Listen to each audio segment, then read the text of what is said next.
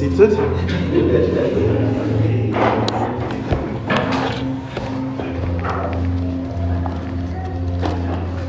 Well, friends, it's a joy and privilege to be here with you this morning to bring God's word to you. I was here the last time. When we were here last year, we remember in June, and your pastor also invited us again to bring God's word to you. And we are always grateful and thankful to his invitation. And I can say that being invited once again, you know that maybe the last time I did not preach heresy, but trusting that I was within the bounds of God's word.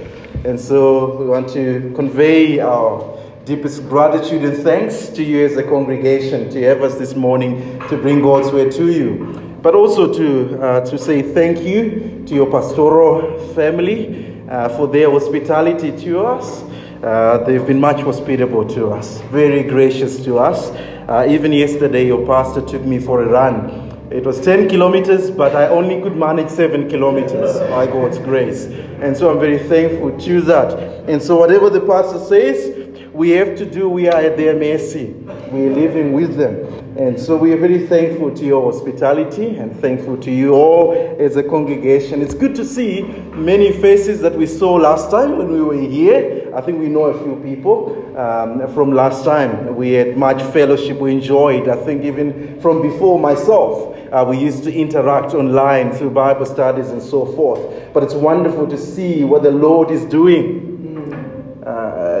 Here at BRBC, seeing a number of members, people have joined into membership. I was saying to teach that it's good to put the name to the face and others as well. I said even I've got a privilege of meeting some people that I only used to see on television. And so it's a greater privilege. I won't say the names. I won't say the name, but it's a greater joy and privilege to be with you. But with that, let's fix our minds now to the Lord, to His word. Let's pray together. Our gracious and merciful God, we humble ourselves before your throne of grace this morning. What a joy and privilege we have as your people to come at the feet of the Lord Jesus Christ to learn from Him. And oh Lord, we pray that as we quieten our hearts and our souls before you, that you would minister to us. Speak, O Lord, that we as your servants, we are listening. We pray that you would take your truth, that you would plant deep within us, that you would shape and fashion us into the likeness of Jesus Christ. And now we do pray that may your name be exalted, may Christ be honored and glorified, even in the midst or in the preaching of the word. And so we do praise and thank you. I do pray and commend myself to your grace, that Lord, in my weakness, may I know your strength and grace, and may I faithfully proclaim your word to your glory and praise. We pray and ask all these things through Jesus Christ, our Lord and our Savior. Amen. Amen. If you do have your Bibles, please turn with me to the 23rd Psalm. I think you're always prepared during the week when you get the order of service. You would know where the preacher is preaching from. And I think myself and Brother Ndo, we are psalmists. We've taken you through the Psalms these past 2 Sundays. The last time I was here, I took you also through the Psalms. I was in Psalm 119, but I didn't get to finish my series. So hopefully your pastor would invite me more to preach and finish Psalm 119. But this morning we're fixing our attention in the 23rd Psalm. This beloved song of the shepherd about his shepherd, the Lord or Jehovah. A song that he composed reflecting on his life, reflecting on how the Lord had dealt with him from the time of his calling to the time of his anointing as the king of the Lord's people. He considers how the Lord had been his guide through the good and the difficult times. And so when he's writing this, he's not so much writing while he's in trouble, but he's writing now looking back and reflecting how the Lord had been walking with him, how the Lord had dealt with him. And when you think about the 23rd Psalm, I believe it is a psalm that is more precious to many of us, if not all of us. I'm quite sure that there are a significant number of you that can testify that the 23rd Psalm is your favorite psalm. Some of you, perhaps you have it on your fridges, the magnets. Some of you, perhaps you might say, we have listened to a number of sermons. Some of you have gone on even to memorize the 23rd Psalm. To some of you, you can say it has been a source of encouragement through difficult times. That you have turned often to the 23rd Psalm to seek it as a source of encouragement. To some, you may say it has been a means of restoring joy, perhaps in times of mourning. And so that's what we have in the 23rd Psalm. But listen to what Charles Spurgeon said about this psalm. He said, "This is the pearl of psalms whose soft and pure radiance delights every eye that turns to it. A pearl of which a helicon need not to be ashamed." It's talking about that instrument. That it says it not need to be ashamed to sound forth its sound in this psalm. And he says, though Jordan claims this, he says, of this delightful song, it may be affirmed that its piety, its poetry are equal. Its sweetness, its spirituality are unsurpassed. It is a golden psalm, I believe, to many of us. But having said that, as we turn back to my wife and I, this psalm has been a fount of encouragement. But more so, it has been a wellspring of comfort and peace as we've been contemplating about the work to which God has called us to do, the work of church planting. We've engaged quite a lot in conversations, thinking through the work to which we are called to do. And we, by the help of the Holy Spirit, we were turned to think about the 23rd Psalm, the Psalm of David, where he said, "The Lord is my shepherd, I shall not want. He makes me lie down in green pastures. He leads me beside still waters. He restores my soul. He leads me in paths of righteousness for his name's sake.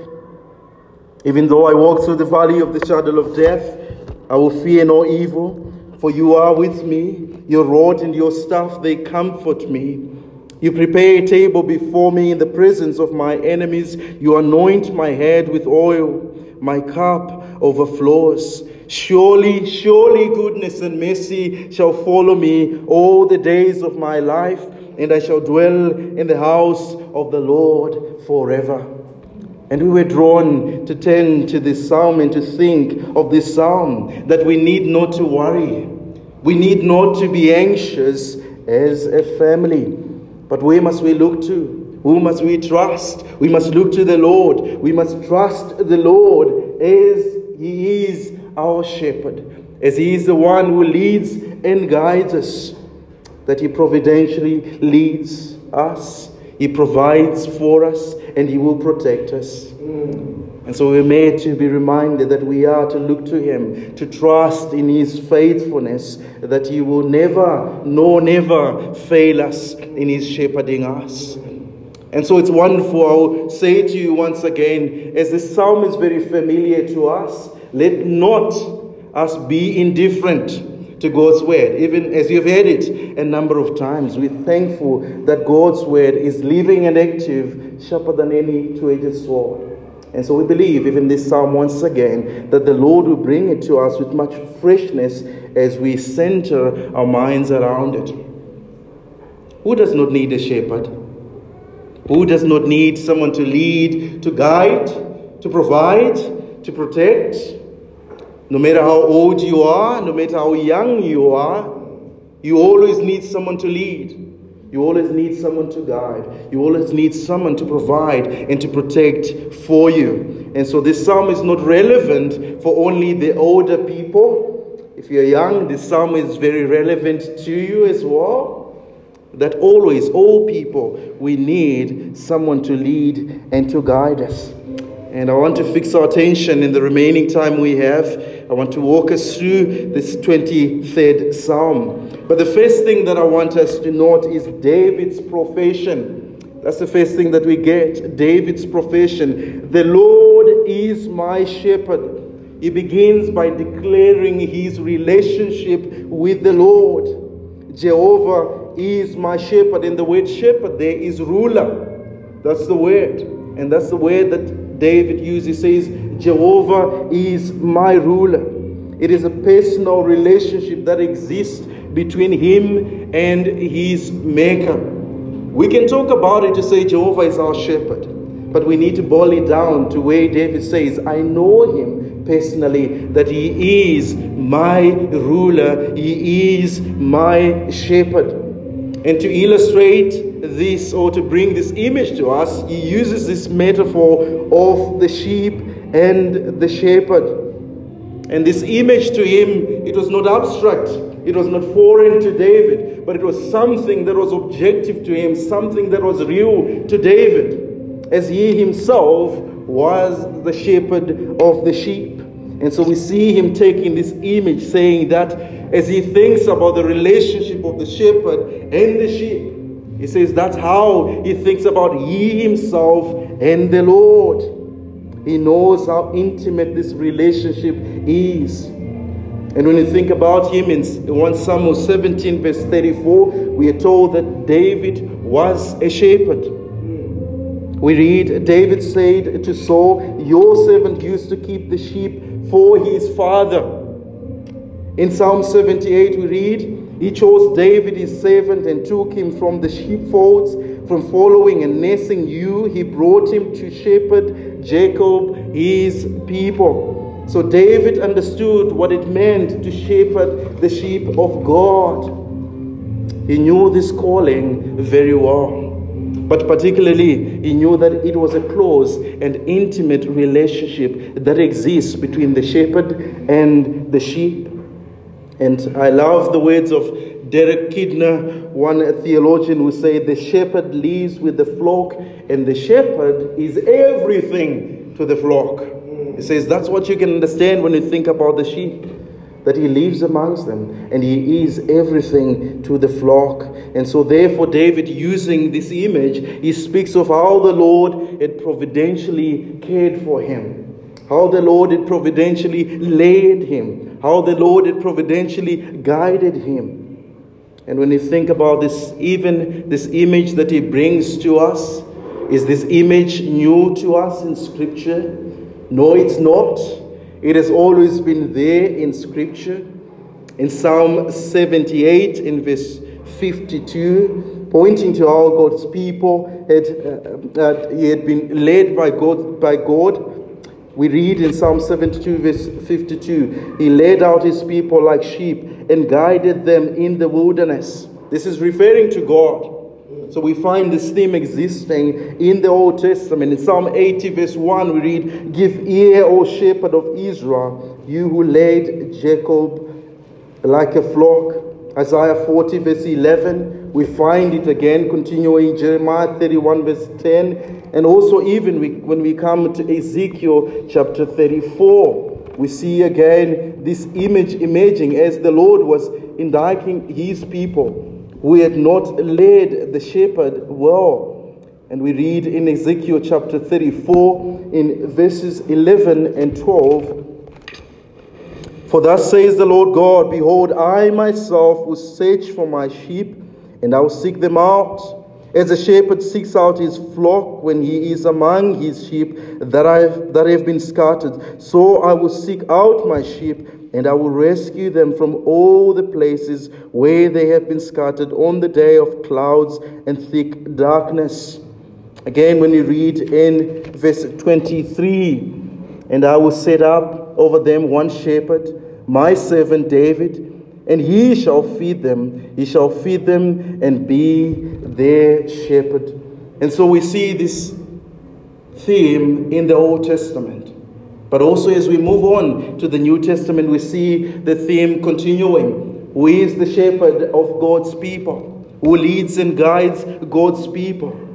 And we have the Lord Jesus Christ, who said to us, He is the good shepherd of the sheep, when you read in John chapter 10, verse 11. And in Hebrews chapter 13, verse 20, He is referred to as the great shepherd of the sheep. Again, you find the theme being brought out by the Apostle Peter in 1 Peter 2, verse 25. When he's speaking about the people that they had strayed like sheep, but now they've returned to the shepherd, the overseer of their souls. And so here, when you think about even the number of texts that I've brought before us, one cannot fail to see of this relationship that exists between God and His people. Jehovah, the covenant-keeping God, was David's shepherd. He belonged to Him. He pledged his allegiance to Him as is the author of all the blessings that he had enjoyed. He says Jehovah is faithful, is kind, is loving, and is a caring shepherd. That's what David testifies as he thinks about this relationship, or as he brings this image to us. And when you think about it this morning, you and I, we need to ask ourselves, is Jehovah your shepherd? Can you family echo these words with the psalmist? Not you as collective, but you as an individual. Do you know this close and intimate relationship as David had with the Lord? That you can say, the Lord is my shepherd. That you can say, the Lord Jesus Christ is my shepherd. Do you know this relationship? If you are a believer in Christ and have placed your faith, your trust in His finished work, you can with confidence say, the Lord is my shepherd. I shall not want. I can rest in Him. But even before we move on, Christ is not everyone's shepherd. As I said, the word, the Lord is my shepherd, the Lord is my ruler. Not everyone submits to the ruling of the Lord. Not everyone submits to the ruling of Christ. But Christ is only a shepherd to such a people like this. Christ is only a shepherd only to those who, touched with their sense of their own weaknesses and poverty, who feel their need of protection and who are willing to abide in His sheepfold and surrender to be governed to Him. Only such are those to whom Christ is the shepherd. They're touched with the sense of their own weaknesses, their own need of Christ as the Lord, as the one who can shepherd them. And so for you, if you say Christ is your Savior and your Lord, therefore you can say, He is my shepherd, because as my King, He is my ruler. He is the one who guides and leads me. And so that's what we see first in David's professing or declaring that there is a relationship that exists. But secondly, let us note the shepherd's provision. And we begin to see it from the second part of verse 1. The Lord is my shepherd, I shall not want. He makes me lie down in green pastures. He leads me beside still waters. He restores my soul. He leads me in the paths of righteousness for His name's sake. And here what David is doing now is amplifying what he means, rather by saying Jehovah is my shepherd, that he shall not want. The Lord is his guide. He lacks nothing. He shall not be in need, because the shepherd is a faithful one who will care and provide for him. He supplies every need of his. He is unlimited in his supply. He will not withhold anything that will contribute to the delight of the sheep. He will supply every need of his flock. Why? Because he is Jehovah Jireh. He is the provider. Remember Genesis chapter 22 and verses 7 and 8. Abraham and Isaac. As Isaac said to his father, behold the fire and the wood. Where is the lamb for a burnt offering? And as his father responded, he said, God will provide for himself God will see to himself that he provides. And later on, as you read the text, you find him saying, the Lord, the provider. He is the Jehovah Jireh. So when we think about the psalmist saying, the Lord is my shepherd, I shall not be in need, he's saying he is the Lord who sees to it that he provides for his people. He sees to it that he provides in all the needs of his people. In Psalm 34, in verses 9 and 10, the psalmist recounts the faithfulness of God. Oh, fear the Lord, you his saints, for those who fear him have no lack. The young lions suffer want and hunger, but those who seek the Lord lack no good thing. That's what David is talking about. Those who live under the fear of the Lord lacks no good thing. Here he's talking about the needs, that which we need to live. That which you need to be nourished and to live lives that glorifies and honors the Lord. He's not talking about our wants. We need to be warned when he talk about the unlimited supply. But he's talking about the needs. That which we need, the Lord will see to it that he provides for us. He lacks no temporal need. He lacks no spiritual need. The Lord provides for him. In his tender care, in leading and guiding him, what does he do? He makes him to lie down in green pastures. He leads him to the place of rest, to the place of refreshment. This is how good the shepherd is for David. He provides the best for him. He leads the sheep to the fresh green grass and still waters to provide rest and refreshment. One of the things that if you go and search about the sheep, I'm not sure if there's some who are acquainted about the sheep here, that they do not drink from a flowing stream. They need the waters to be calmed such that they can drink. And so you can think in the image that he says, the Lord leads me to the place of rest. He says, I lie down or I stretch out myself in the green grass. When you think about the sheep. And so this is the rest and the refreshment that the Lord does provide for his people. Ezekiel 34 verse 14, we have the same. The text that I referred to just earlier on saying the Lord was indicting the shepherds, the under-shepherds who had not shepherded the people well. The shepherds had not led the sheep to the green pastures. But the Lord says of himself, in Ezekiel 34 verse 14, I will feed them with good pasture, and on the mountain heights of Israel shall be their grazing land. There they shall lie down in good grazing land, and on rich pasture they shall feed on the mountains of Israel. The other shepherds can fail, but he himself cannot fail us as our shepherd. Is it not what we have in the Lord Jesus Christ? I am the door. If anyone enters by me, he will be saved and will go in and out and find pasture. Is it not what we have in the Lord Jesus Christ, that we find rest and refreshment? Come all unto me who are weary and heavy laden, and I will give you rest. Jesus is our shalom. He is our peace.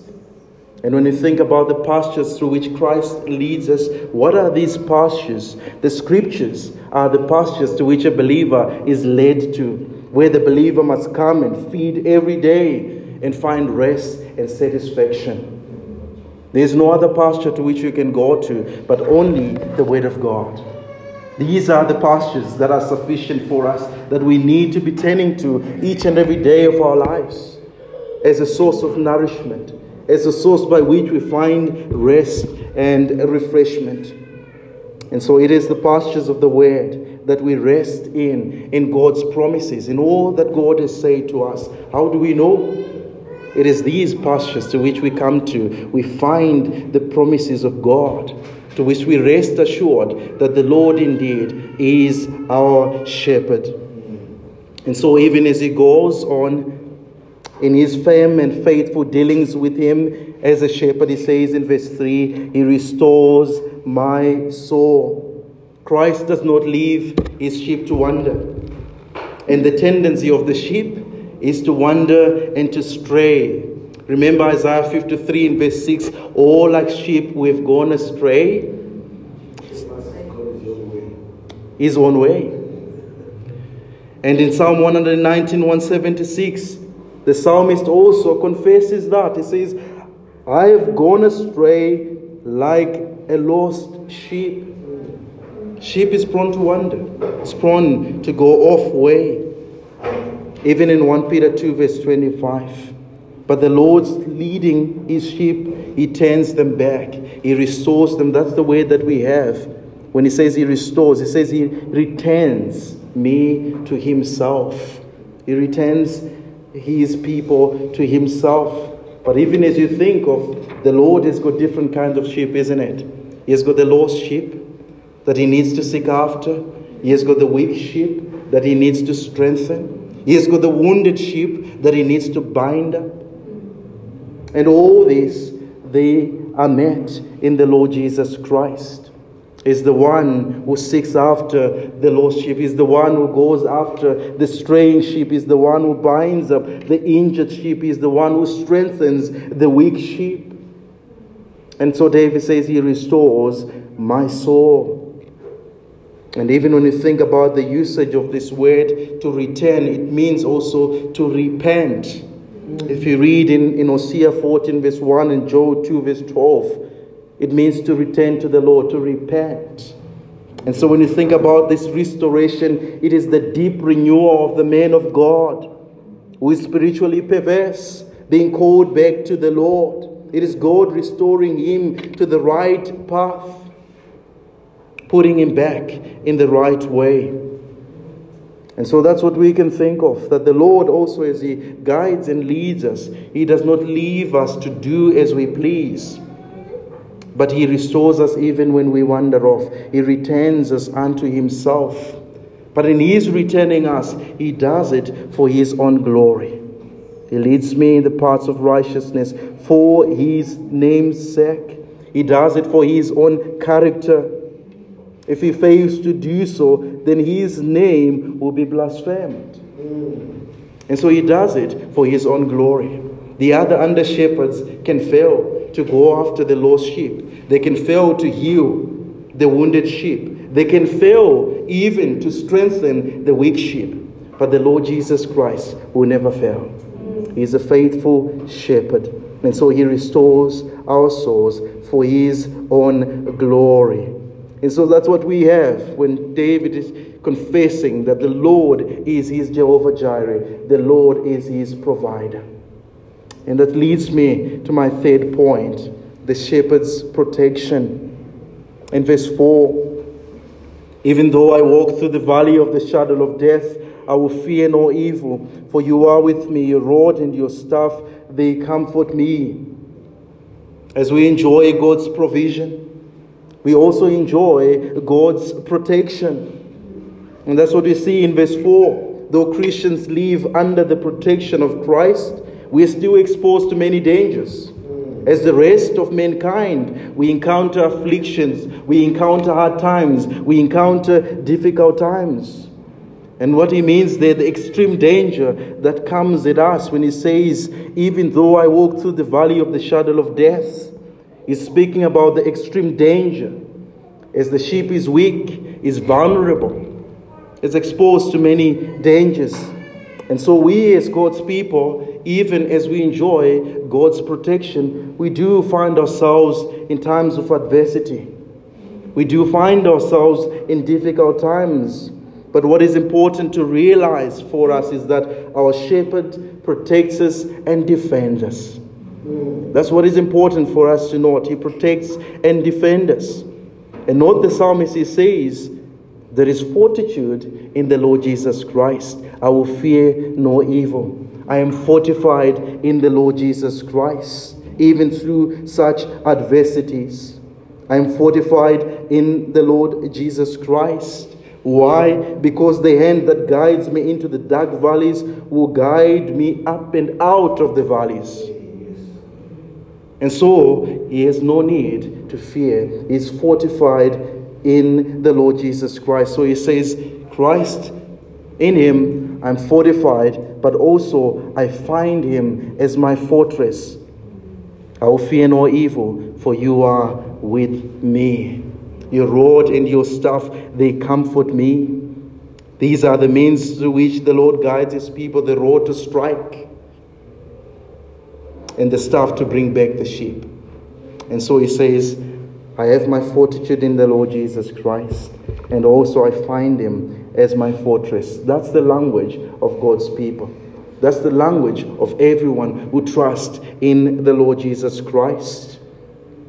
And if you think, even in Psalm 138 verse 7, the psalmist says, though I walk in the midst of trouble, you preserve my life.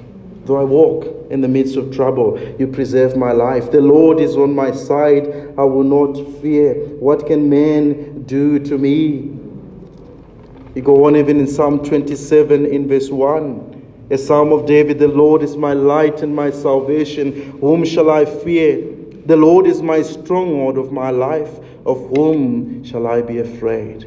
If we have such a shepherd, we need not to fear. But yours is fortitude in him. We can go on as well, on and on. But think about even David himself. He never had it easy in his life. But he went through times of adversity, times of difficulty. He was confronted with dangers all around him from outside, being sought after by Saul. At once he held a spear at him. He was constantly in flight. That was the life of David before he was anointed as king. Constantly running. But even worse, he had danger from within. He was chased by his own dear son, Absalom. But all this did not deter him. In the end, he could testify to say he founded his fortitude in the Lord, because he was his fortress. And so he could pen down to say, even though I walk through the valley of the shadow of death, I'll fear no evil, because your rod and your staff, they comfort me. Is this not what we enjoy as the people of the Lord Jesus Christ? We find ourselves shielded and protected by him, as those who are vulnerable, as those who are weak, as those who are insecure. But yet Christ is always close unto us. And perhaps this morning I do not know the valley through which you are going through. I do not know the afflictions, the troubles, the difficulties that you are going through. But what I can say to you is to say, look to your shepherd. He is faithful in leading, in guiding, in providing, and in protecting you as his sheep. Christ, by his power, he protects us. Why? Because our lives are hidden with him in God. With Christ as our shepherd, the trusting soul enters the gloomy gorge only to emerge into the brighter day of immortality. That's what we have in our Lord Jesus Christ. Christ gives rest to those who follow him. Faith in his word, in his love and power gives comfort to a believer during adversity. Beloved, you must cast yourself on your shepherd, the Lord Jesus Christ, to overcome fear and all the temptation that may come. But see what even the Lord did to David in verse 5. He prospered him, didn't he? You prepared a table before me in the presence of my enemies. You anoint my head with oil, my cup overflows. The Lord gave him in abundance. As the set apart one, as the anointed one of the Lord, he was well taken care of. Is it not what we have in the Lord Jesus Christ? In him we've been blessed beyond measure. Think about the words of the Apostle Paul to the Romans. He who did not spare his own son, but gave him for us all. Stops there. Does it? It does not stop there. How will he not also with him give us all things? What a wonderful promise we have. Or even the words of the Apostle Paul to the Philippians. And my God will supply every need of yours according to his riches in glory in Christ Jesus. No need to worry, no need to fear, no need to be anxious, but to trust in your shepherd. And what is the ultimate end of this? The beginning is the Lord, who leads and guides and shepherds his people. And what is the ultimate end? The fulfillment is this. In verse 6, surely goodness and mercy shall follow me all the days of my life, and I shall dwell in the house of the Lord forever. And David concludes by an undoubting profession. He has began by professing, he ends by an undoubting profession. Surely goodness and mercy shall follow me all the days of my life. He says goodness and mercy are the two anchors to which I hold on to and walk. This shall guide me to the end to which the Lord has prepared for me.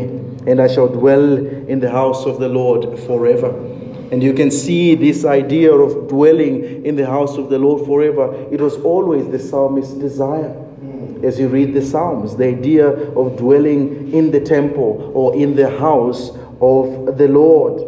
Psalm 84 verse 4, blessed are those who dwell in your house. Psalm 27 verse 4, one thing have I asked of the Lord, that I will seek after, that I may dwell in the house of the Lord all the days of my life, to gaze upon the beauty of the Lord in his temple. You can read that in Psalm 26 and verse 8, and also in Psalm 65 verse 4. But that was always the psalmist's desire. And it is the desire of every believer in the Lord Jesus Christ. What is the ultimate end to which we look forward to? Is it not dwelling in the presence of Christ? Is it not beholding his glory?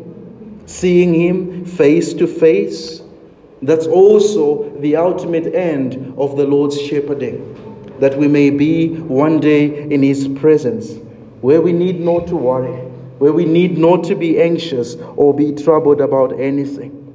But we know that the Lord himself, now dwelling in his presence, we have enjoyed now the fullness of all that we were looking forward to.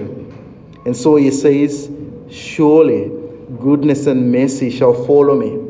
And the word follow is to say, shall chase after me all the days of my life. And I shall dwell in the house of the Lord forever.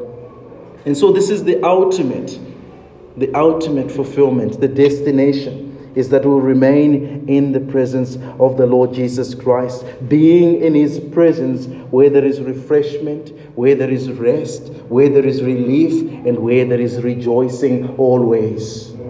And that's should be the longing of you and I this morning.